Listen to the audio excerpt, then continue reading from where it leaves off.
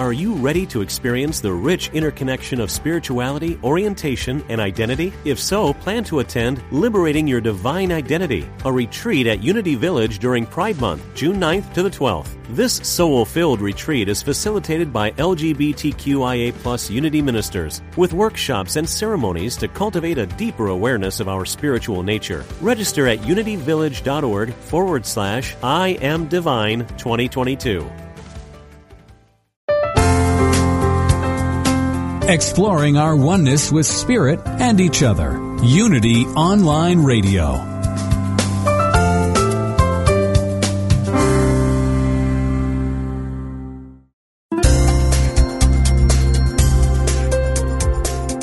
Thank you for tuning in for this Unity Partner Program. Unity Online Radio partners with spiritual leaders from organizations whose mission and messages complement Unity's. We are pleased to bring you this program on Unity Online Radio, the voice of an awakening world.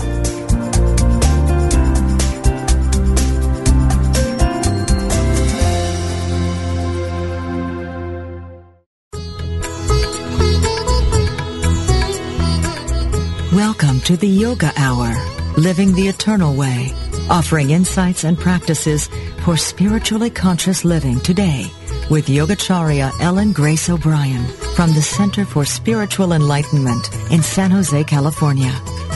To ask questions or join in the discussion, email us at theyogahour@unityonlineradio.org. Now, here's your host, Yogacharya Ellen Grace O'Brien.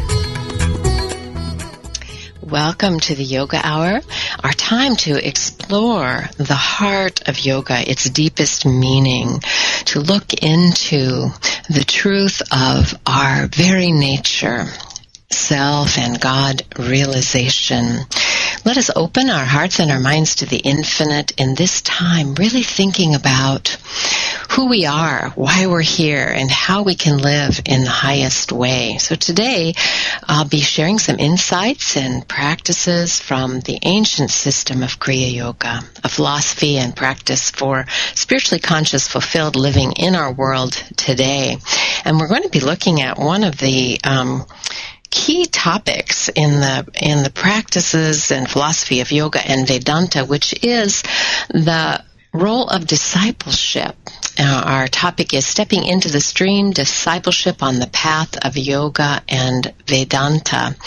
And we are fortunate to be joined by Pravrajika Brahmaprana for this conversation. She's returning to Yoga Hour. She's a nun of the Vedanta Society of Southern California since 1973, and she's been a Vedanta representative on several interfaith councils. She's a frequent guest lecturer at colleges and universities, and she is also a writer. She's compiled and edited several books on Vedanta, including the complete works of Swami Vivekananda, Volume 9.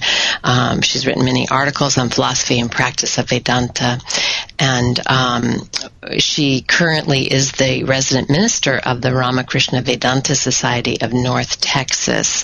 And their website is Vedanta, DFW, VEDANTA, DFW.org. Welcome back, Brahmaprana. I'm so delighted and looking forward to this conversation with you today. Oh, thanks so much for inviting me, Uva. Really appreciate this.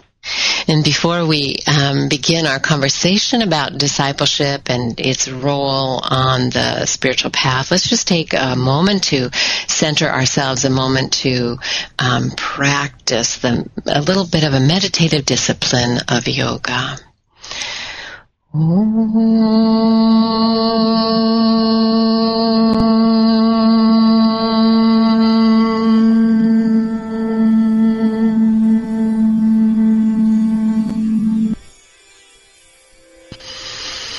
Let's practice a yoga moment.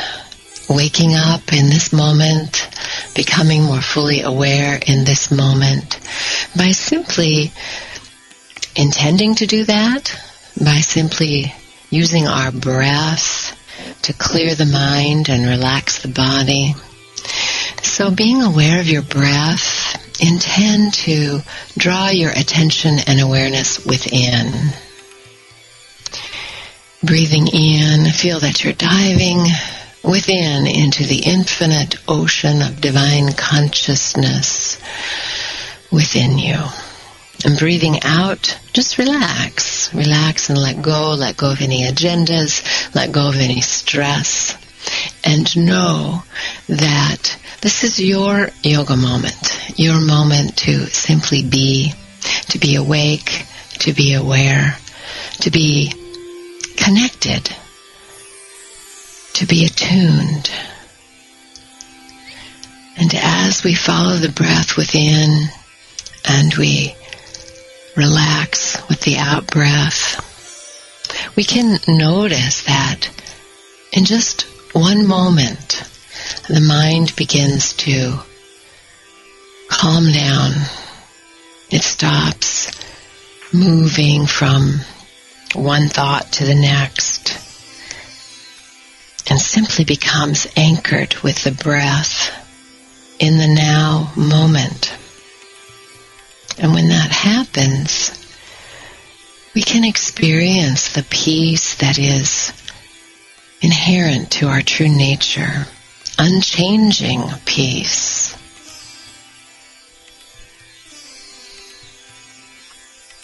Feel that peace within you. Invite it to fill your heart, your mind, your body. And from this little yoga moment, let us gather up that peace and know that we can take it with us wherever we go today, that we can bring peace into every conversation, we can bring peace into every meeting, we can bring peace into all that we do. So let us abide in that inner peace and let it overflow as blessing for all beings everywhere.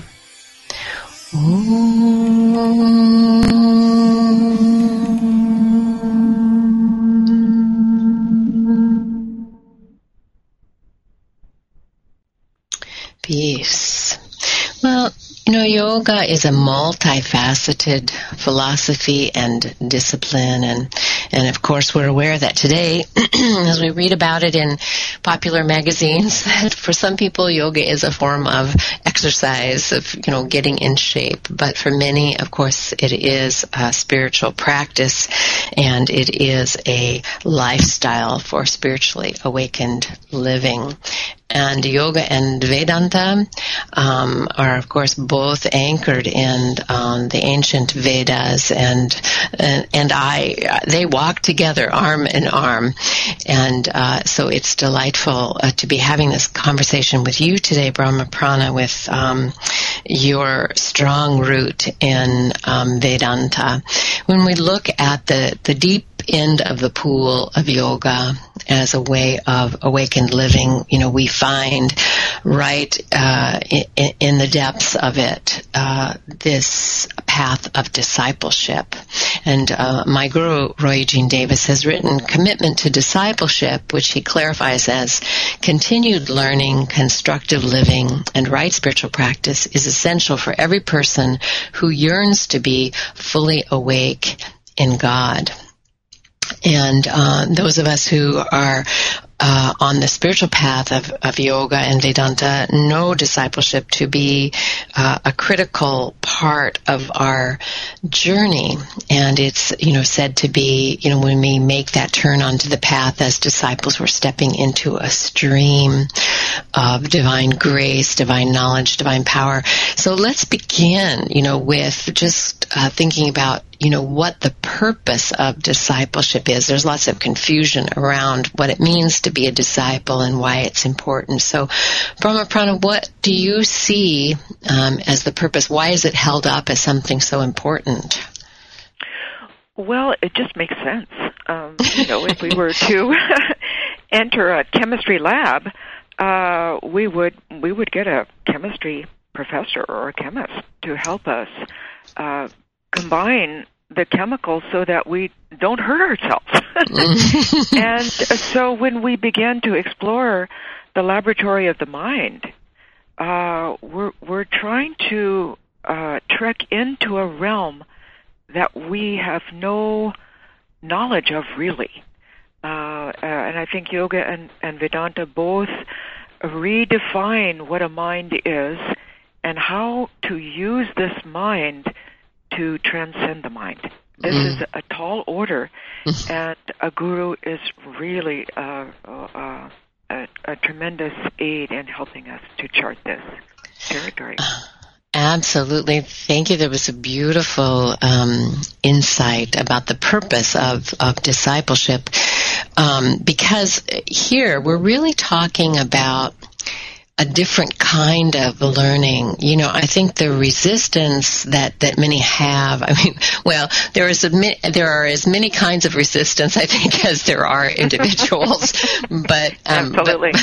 But the primary lack of understanding about the need for a guru on the spiritual path has to do with, you know, not understanding, you know, just exactly what you have pointed out, you know, which is this need for some guidance about the nature of the mind and how the mind is used. And that is because in yoga and Vedanta as a spiritual path, the mind is understood differently, and this the teachings that we're trying to learn, it's not so much the ordinary way of knowledge. In other words, we're not just getting information that we're gathering and we're trying to apply to improving our life. You know, although, you know, our life does get improved, but, you know, we're talking about a radical, fundamental change in the understanding of who and what we are. And so, you know, that I see is at the heart of why discipleship with an awakened teacher is so important, because we're actually approaching this knowledge from a very different perspective.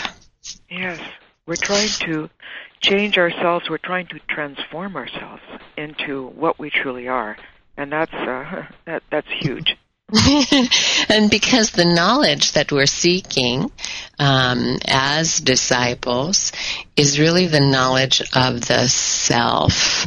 But as you mentioned, you know, so beautifully, the mind, which is our ordinary instrument, has to be transformed in order for us to come to know the self directly, which is the goal of the path. And so that's really at the heart of it. And of course, you know, I think it's possible to come onto the path as a disciple, you know, before we understand that even completely. I mean, certainly that's my experience. You know, I came onto the path and I was aware that there was something for me to get, you know, for me to learn. Right. But, you know, I wasn't really clear about what it was. You know, I just intuitively knew that was the right direction for me. So let's also talk about, you know, about this idea of the guru. You know, that can be a scary word sometimes to Westerners. Uh-huh. And so what do you understand about that word, and, you know, who the real guru is, and why would we want one? Well, it's interesting. Before I met my teacher, I was agnostic, and I didn't even feel that religion was true. Religion, to me, seemed it was something that you did on Sundays and then you forgot about it, or it was just an ethical path of life. And so I wasn't interested in religion until I took I had to, as a commitment, take a world religion course. And then we visited various synagogues, temples, and churches. And my professor, who was a Calvinist minister, divinity trained, said, we're going to the Vedanta temple to meet the spiritual grandson of Ramakrishna. So we read about Ramakrishna, and frankly, Hinduism was my least favorite chapter in the book. But when I entered the little temple in Hollywood, there was my teacher seated cross-legged in the shrine giving a Gita class, and I don't remember what he said, but the impression so fried in my brain, this was a man of God. Religion true. And that was, I would say, something that was transmitted. It was palpable. And to me, that is one of the fundamental advantages of having a guru. We have before us an example. We do, and we have that, and I think, you've described my own experience in it in a little different way, which is that, when we meet the guru, we know, and, like I said, I didn't understand. I wasn't looking for a guru, much like you. It was, I was looking, certainly I was looking for happiness. I was looking for truth. I was looking for freedom from suffering, but not consciously. I was just at that place in my life where, we say you're ripe for discipleship when you come to that understanding that something is missing, and all the ways that you've tried to find it, are not working. And so there's something else, that's needed. And, as you described yourself as an agnostic, prior to meeting your teacher and coming on the path, I was thinking, in a way, being agnostic is really a perfect qualification for inquiry, isn't it? Because... Oh, absolutely. If you are agnostic and you're not certain, you struggle to find the meaning of life, and that's a real fuel to push you forward. And I was thinking, and you certainly would know, much more than I about this, that in his own way, it seems that Swami Vivekananda, who was such a God-realized saint, certainly began his journey with that agnostic tendency. In some of the stories I've read, he was really a doubting disciple with Sri Ramakrishna. So, tell us just a little bit about that. He said, I doubted my master for 6 years. He was in the Brahmo Samaj, which was sort of a Western-styled organization. They didn't call themselves Hindus. They believed in God with attributes. But he doubted Ramakrishna's mother Kali. And it wasn't until he lost everything. He was from a wealthy family. And he came to Ramakrishna and said, well, you have faith in Mother Kali. You please ask her to take my family out of poverty. And Ramakrishna said, why should I? You go to the temple yourself. And so he sent Vivekananda to the temple, and Vivekananda had the experience of Mother and couldn't ask her for anything mundane. And 3 times he went, 3 times he came back, and Ramakrishna said, well, you will never be without simple food and clothing. But it was that experience that he gave. And the same thing with non-dualism. Vivekananda scoffed at his non-dualism. He lived 6 months in Nirvikalpa Samadhi. He said, the fact that this water pot is Brahman, this road is Brahman, this and that is Brahman, that's ridiculous. And Ramakrishna gave him the touch, and he experienced it for himself.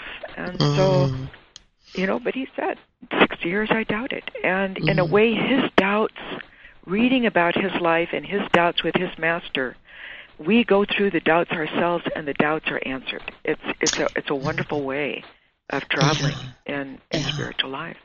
It really is, and it also, I think, helps us to see that, if there is, of course, one of the qualities of discipleship is having this intense desire for liberation, for true knowledge.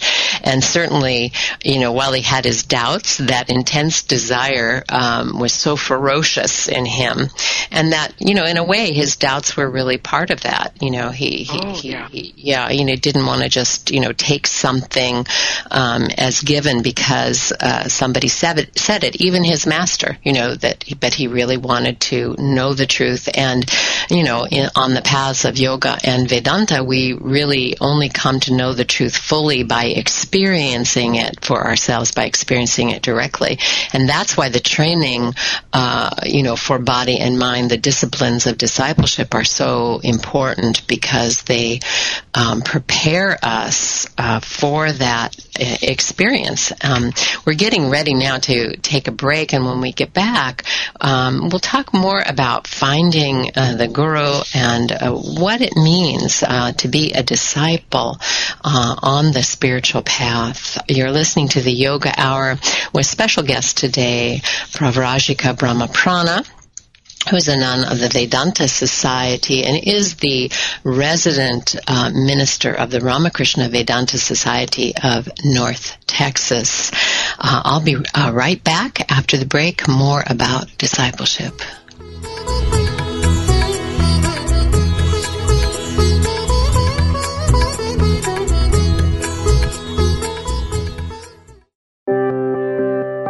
Unity Online Radio brings you inspiring programs on a variety of spiritual topics. Giving to the network is now easier than ever. Simply text Unity Radio to 72727 from your smartphone. You can make a one-time or recurring donation. Your gifts help us offer enriching spiritual programs that reach listeners around the world. Text Unity Radio to 72727. Thank you for your support.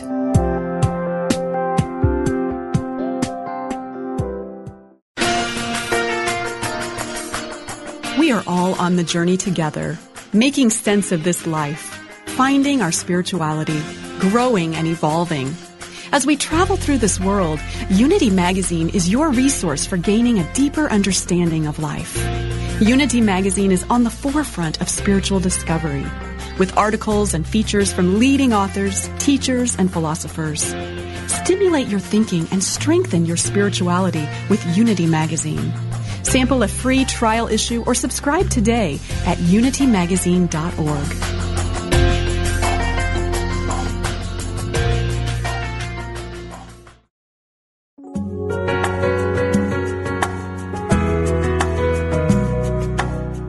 Spirit of Recovery is the place where spirituality and recovery meet, where we support your spiritual growth. Reverend Anna Schaus, Ph.D., interviews down-to-earth guests who share with you how they keep going and growing in recovery. Spirit of Recovery is the place to get practical tips and join in lively discussions on topics that matter to recovering people.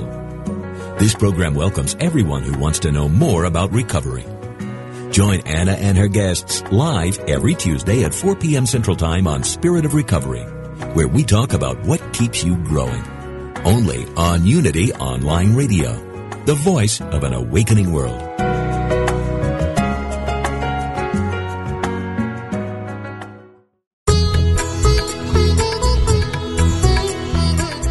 You're listening to the Yoga Hour, Living the Eternal Way, with Yogacharya Ellen Grace O'Brien. We now return to the Yoga Hour.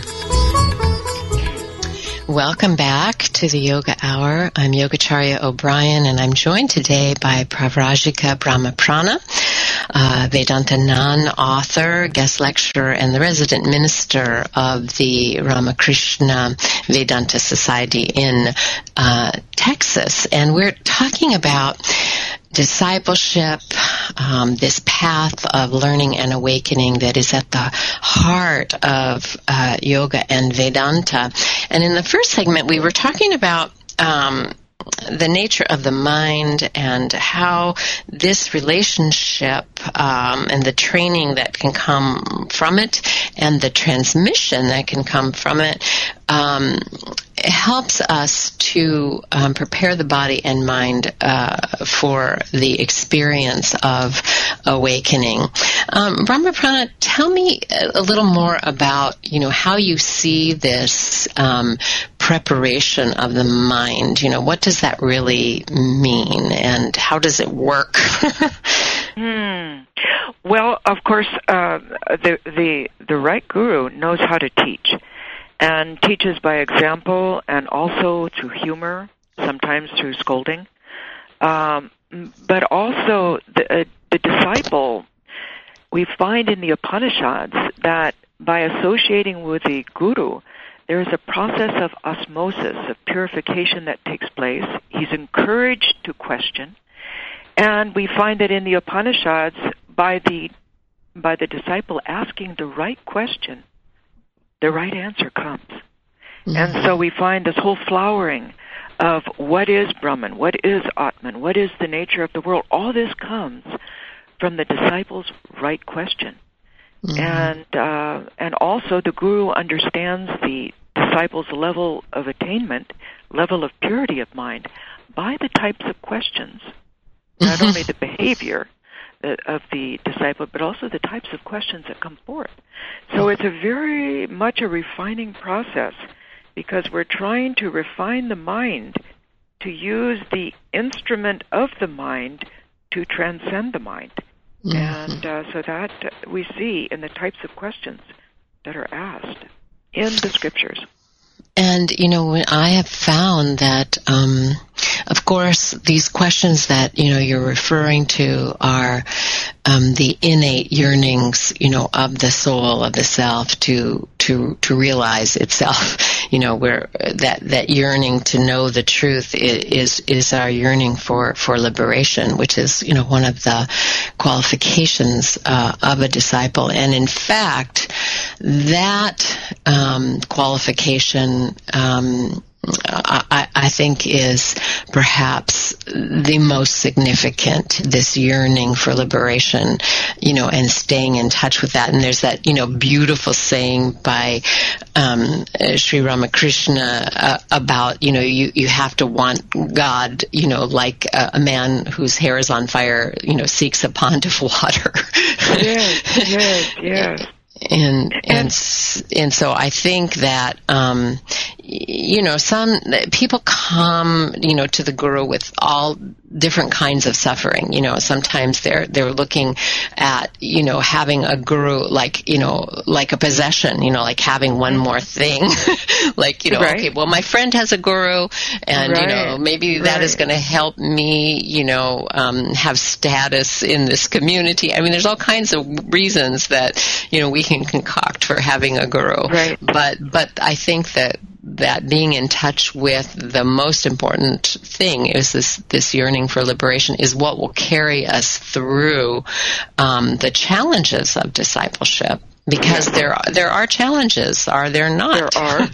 There are. It's interesting. I think yearning is like a twofold thing.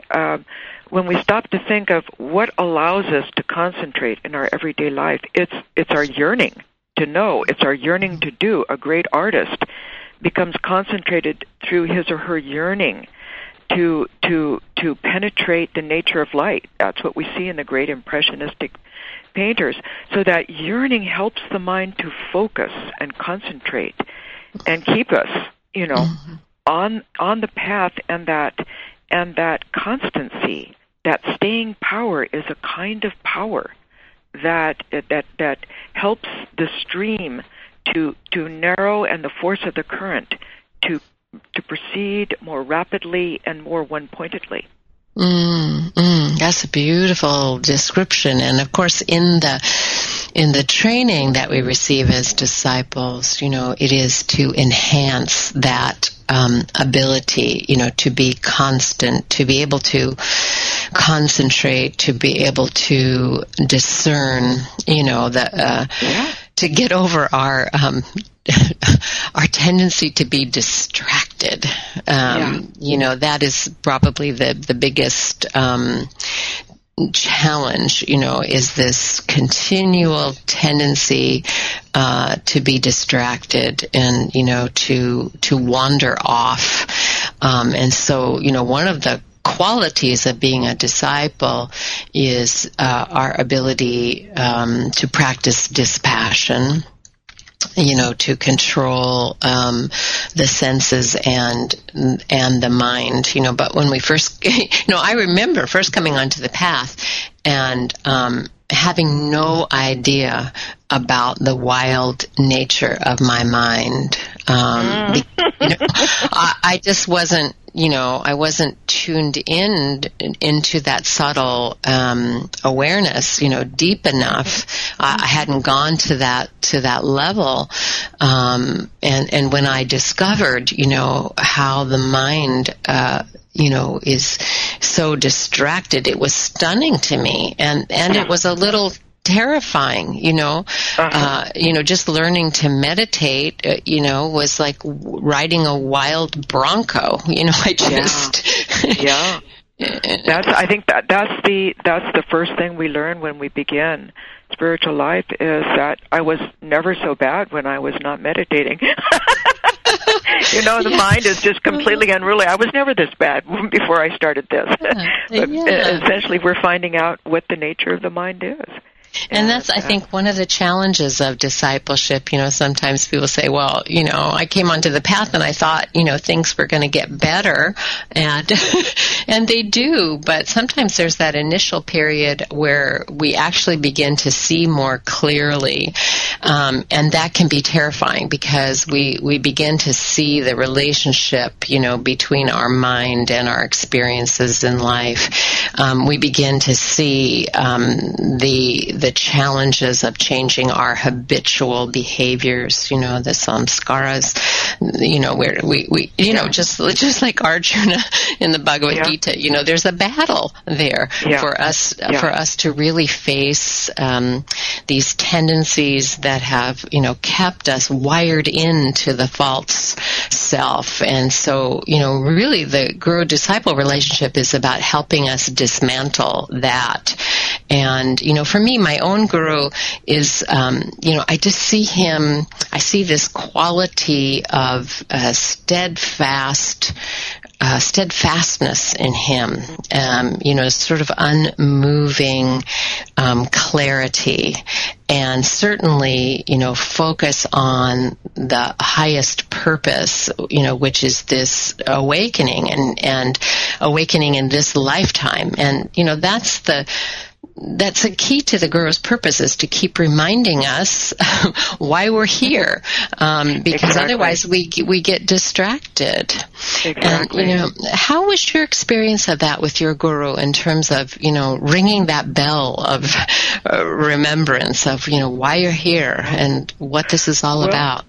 Yeah, I think when you're in the presence of a real teacher, and my day when I was a young nun, he would come up to Santa Barbara and the convent there twice a month, and for 5 days at a stretch, and he had his room off to the side of the convent. But when he came, our minds were riveted around him. And every moment we were with him was a training period. And that kind of intensity really makes one much more focused and deliberate. And it's sort of like a fast-track course. And over years, it really helps to set a foundation. But also what they do is, when we are, we're entering the stream and we don't know how to swim, is they provide a larger framework. For example, when obstacles come up, they give us a framework. Well, these are obstacles that do come. This is a sign that you're progressing. And try to look over the shoulder of that obstacle, and you will find that it will fall away, and then you gain in strength. And so it puts everything into focus for us and helps us. I mean, we can do this by ourselves, but we're going to waste a lot of time, and we may get off the track, as you say, with the distraction, and that easy way we can just think, oh, I don't want to get up this morning, I don't want to do this, I don't want to do that, and then we find our spiritual life slipping away from under our feet. So they keep us on the track, and they give us a framework. And you we were talking early on about how doubts and questions are allowed in the guru-disciple relationship, and we're encouraged to look into the source of those questions and to really work with them. And I want to sort of balance that out with, because it's an interesting pair of opposites in a sense, and that is that really one of the qualifications of discipleship is faith, shraddha, right? So, how do we, and this is faith in the scriptures, faith in the tradition, and faith in the guru, and faith in ourselves, and without that faith, sometimes it really becomes too difficult. And I have seen students, disciples lose faith, either in themselves, lose faith in the teachings, or lose faith in the guru, that causes them to fall away from the path. And so, how do you see that balance between, the struggle that we have, to not just accept everything that a guru says, with actually having faith that there is this divine connection with the guru? How does that work? Well, I would say that faith is not blind. And we begin with a working faith in ourselves that we are going to put it to the test. And that is, we do it through logic, we do it through reason, and our questions reflect that. So we test it. Does it agree with our logic? Does it agree with our intuition, our emotions? Does it provide these teachings me with a balance? And so we use our own discrimination to root our faith. Mm-hmm. And then we by watching our teacher, scrutinizing our teacher, our faith grows. If he or she lives up to the values that we feel are quintessential, then that faith grows even deeper. And then by reading the scriptures and trying to follow the practices, we're putting the faith, we're resting the faith on ourselves. And, it's our own experience. It's our own experience that is the answer to our faith. Are we growing? Are we feeling happier? Are we stabilizing? Are we gaining some peace? Do we feel we have a direction in our life? These are questions we ask ourselves. So that discrimination, I think, really can help us in rooting our faith, and by always looking to the teacher, analyzing, and then if that is satisfied, then our faith is grounded. We have to participate. We have to do the work. Otherwise, it's simply airy-fairy faith. Absolutely. It's a beautiful description of how faith grows over time, through experience. And of course, there's a psychological process that goes on for us as well, which is projection, projecting out our divine self, onto the guru.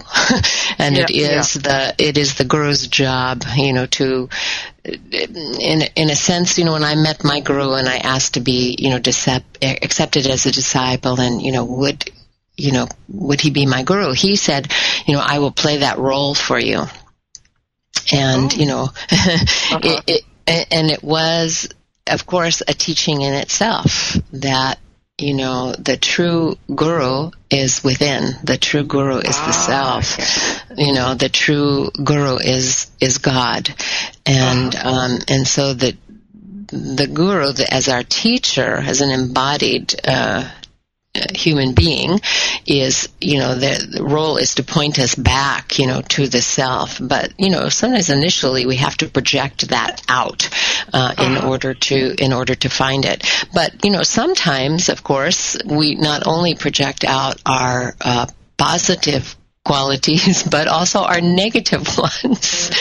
And so, you were talking about, having faith, observing the guru and having faith.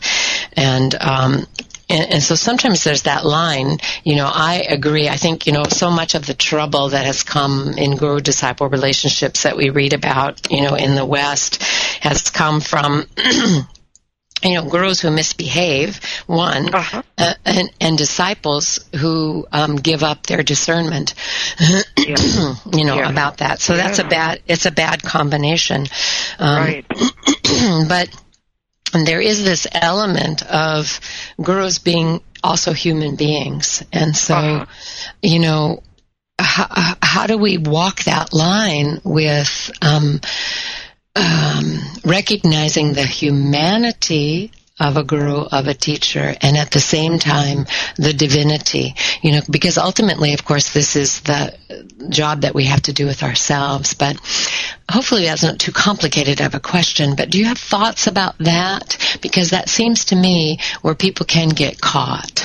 Yes, well, there are certain basic things that I kind of watch out for.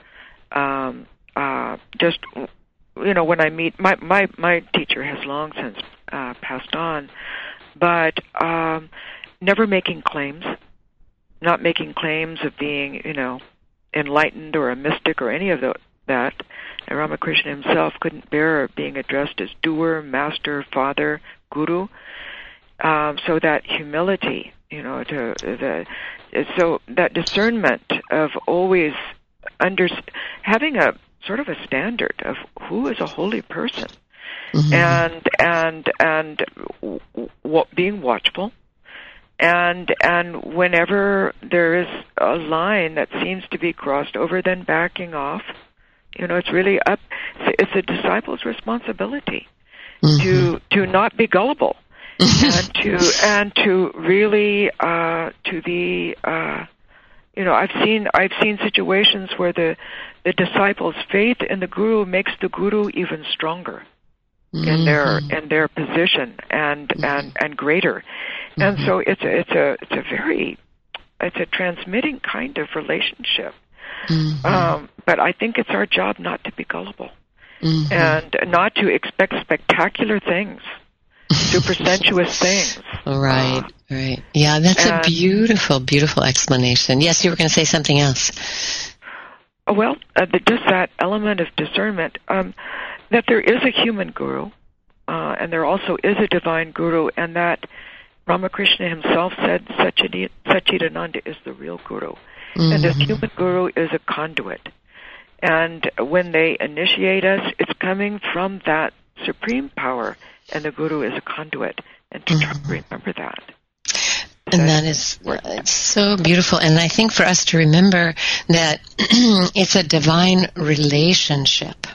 And I think while we bring our discernment, while we bring our faith, while we bring our doubts, we bring our whole self to it, there is also this understanding that what that relationship is about actually even transcends, the human relationship, the level of human relationship. Yeah. And so to attune ourselves to that just opens up the infinite depth of what is possible in the relationship. And when we come back from the break, let's talk a little bit more about this divine relationship and how we honor that. You're listening to the Yoga Hour. Today we're talking about discipleship on the path of yoga and Vedanta with Pravrajika Brahmaprana. I'm Yogacharya O'Brien, and we'll be right back with you.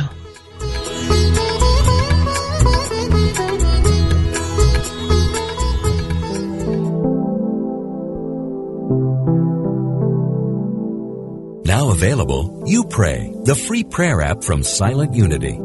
For more than a century, people from all over the world and all walks of life have turned to Silent Unity. With You Pray, our confidential prayer support is easy and convenient to access. With You Pray, you can send your prayer directly to Silent Unity.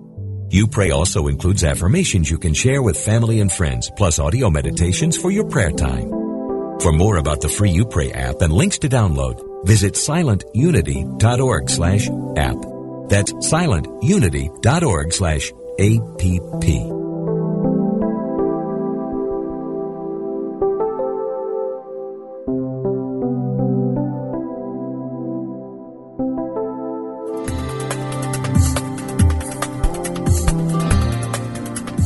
What if you were intentional about your life, committed to having more energy and being more vibrant? Join Reverend Temple Hayes, spiritual leader of First Unity at Unity Campus in St. Petersburg, Florida, as she guides you on a journey to an intentional and energetic life. Empower your life and fully express the wondrous energy, love, and joy you hold in your wildest imagining. joyfully and actively know that more important than what happens after you die is the deeper and enriching concern for what happens while you're living. How can you experience an incredible life right now? Learn how each week on The Intentional Spirit, Seeing and Being, Wednesdays at 1 p.m. Central Time, right here on Unity Online Radio, the voice of an awakening world.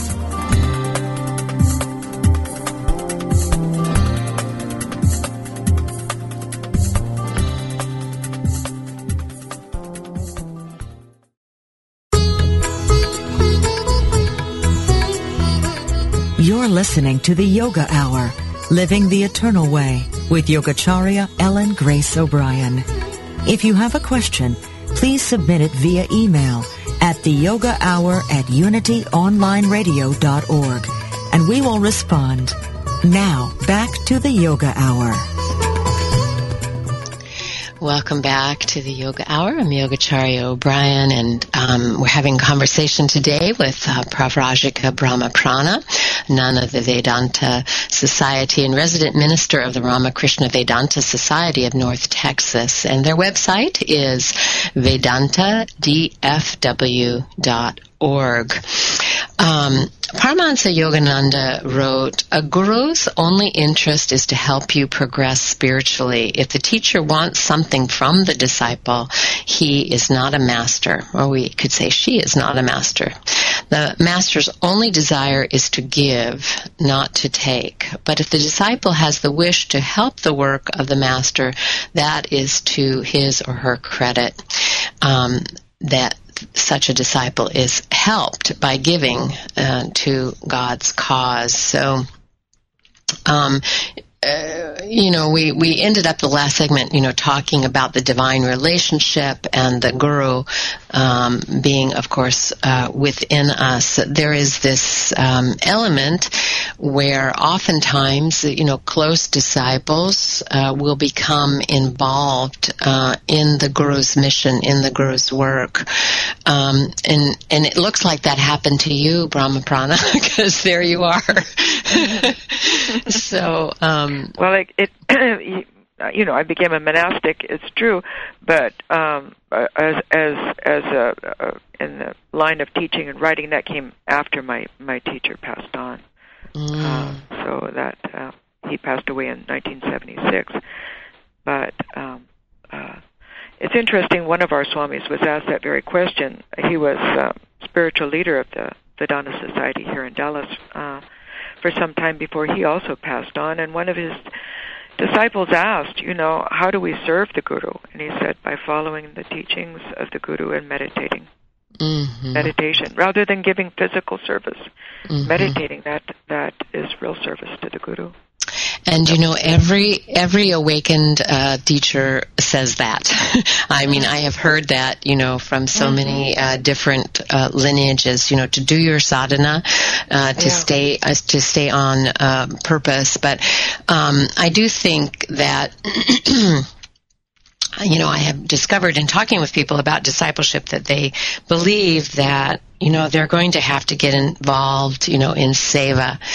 And, it's true and not true in the sense that, yes, once you have a degree of awakening, you recognize that, selfless service is a part of the path and it's important, and it seems the only really meaningful thing, to do.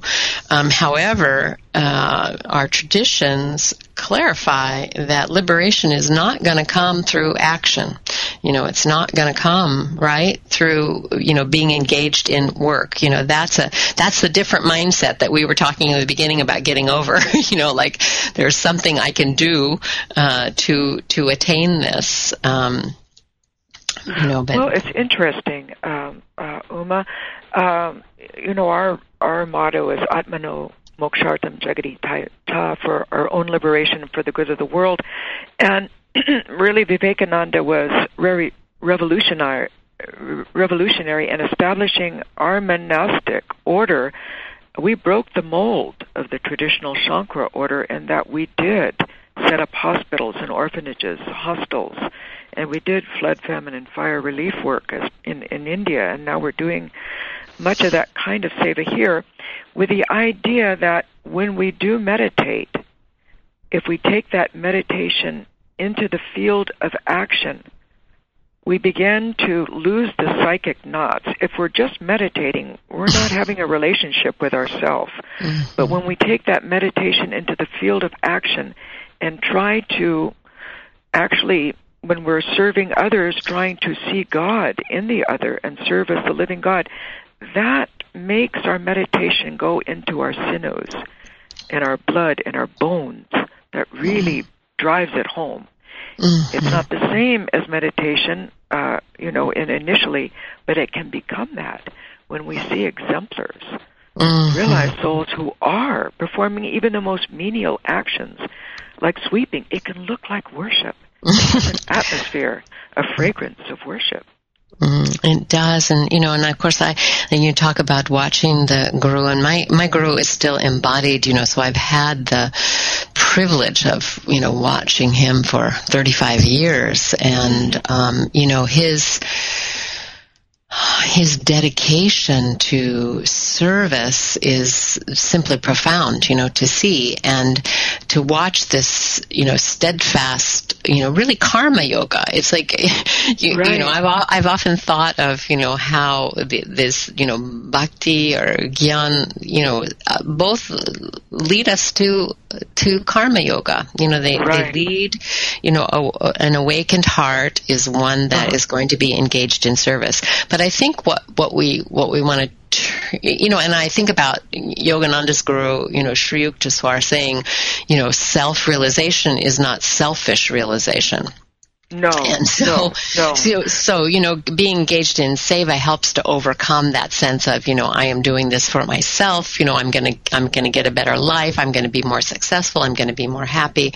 But I think the the thing to avoid, is the idea that somehow, I'm going to be the best disciple, by doing all this work, right? That's definitely the wrong idea. The love is not there. The presence is not there. What is there is the same old ego, who's driving to achieve and be recognized, and all of that. But it's so interesting, Uma. We say we are meditating. Well, I'm going to go and meditate, but we really aren't. We should rather say we are going to try to meditate. And the same with karma yoga. It is probably one of the most difficult yogas, and we say that when we're performing karma yoga. Well, real karma yoga is union. And I realized this much later in my monastic life. The Holy Mother is really an example of karma yoga. One of our direct disciples of Ramakrishna said her conscious level never came down beneath the throat center. She was always in bhava samadhi as she worked. And so that is sort of my example of what real karma yoga is. And without meditation, we forget who we're working for. So in that sense, I really relate to what you're saying. But also, karma yoga means yoga, and what we're trying to do is like children. We're trying to, but to be really united is another thing altogether. What a beautiful description, and you're right. Her life really, she served everyone. And, there were times when, and she lived in difficult circumstances, and there were times when, she was ignored, and yet, her life shines, in the way that she served everyone with so much love. And that's what I think is the indication, if our service is infused with love, not with emotion, but with that deep sense of recognition of self-knowing and recognizing, God in all that we serve and in all that we do, then, we are serving on the path as disciples. We're going to... It's the goal. And, we have just a couple minutes left here, so I want to ask you if you have any closing inspiration for our listeners today about the way of discipleship. Well, I would say that once we enter the stream of discipleship, we're not just, it's not just guru-disciple. It's a stream of a lineage. And we become the inheritors of the experiences that have taken place within that lineage. And when our own teacher passes on, we can also find solace and understanding and wisdom from other teachers within that tradition. So our sense of family, a spiritual family, enlarges and can only augment our spiritual life. Thank you so much. Beautiful reflections. I've so enjoyed speaking with you today. It's always a pleasure, and I thank you for coming back on Yoga Hour. And I want to let the listeners know that if you've enjoyed this conversation, that you can find another conversation with Brahmaprana in the Yoga Hour archives and Unity Online Radio. And we had a talk on April 10th, 2014, about saying goodbye to fear, courageous living through yoga and Vedanta. So you can find that, download it, and keep this conversation going. Next week, we're going to continue in this series on the journey of self-discovery with an encore program. I'm speaking with my guru on the way of spiritually conscious living. So this is a program with Roy Eugene Davis that will air next week. For information about Center for Spiritual Enlightenment, visit csecenter.org. And take a look at CSE's Meru Institute, our teaching arm that offers a modern way with ancient roots to learn and teach the life-transforming tools of yoga, Ayurveda, and community ministry, or seva. And you can find out about those programs at our website. Remember to subscribe to the Yoga Hour at iTunes. And thank you again, Brahmaprana. It was such a joy to talk with you today. Thank you. And thank you, Jeff, in the sound room. Excellent. And thank you to all of you listening in. I look forward to being with you again. And until then, remember to let your inner light shine into the world and to share your peace and your joy with all that you meet. Namaste. Reverence to the divine within you. Thank you for tuning in to the Yoga Hour, Living the Eternal Way, with Yogacharya Ellen Grace O'Brien. Join us every Thursday morning at 10 a.m. Central, 8 a.m. Pacific, for practical, purposeful methods for spiritually conscious living every day. The Yoga Hour, Living the Eternal Way, only on Unity Online Radio, the voice of an awakening world. This program is brought to you in part by friends and members of the Center for Spiritual Enlightenment in San Jose, California, a ministry in the tradition of Kriya Yoga, the ancient science of self and God realization. www.csecenter.org. Request free literature by writing info@csecenter.org.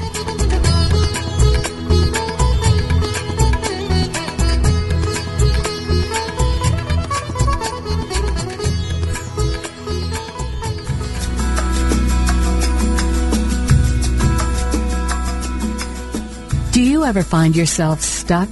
Slow down and breathe. Bring to mind a person who you admire. Ask yourself, what actions would they take? Would they make a list of possibilities? How about making a list of the things that they're grateful for? Here's another. Reaching out and asking the person you admire for guidance. Finding yourself stuck is similar to being in a dark room with messengers of fear invading your goodness. Pick yourself up, cut a hole in that wall, and let the light in today. Get more inspiration. Listen to Clarity 101 with Glenda Gibbs on Tuesdays at 5 p.m. Central Time. Take the first step. You're worth it.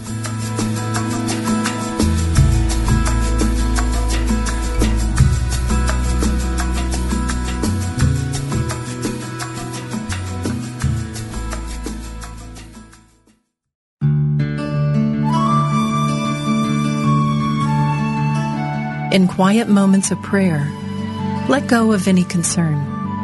Anchor your trust deep in the realization that with God all things are possible. Never doubt it for a single moment. This meditative moment is brought to you by Unity.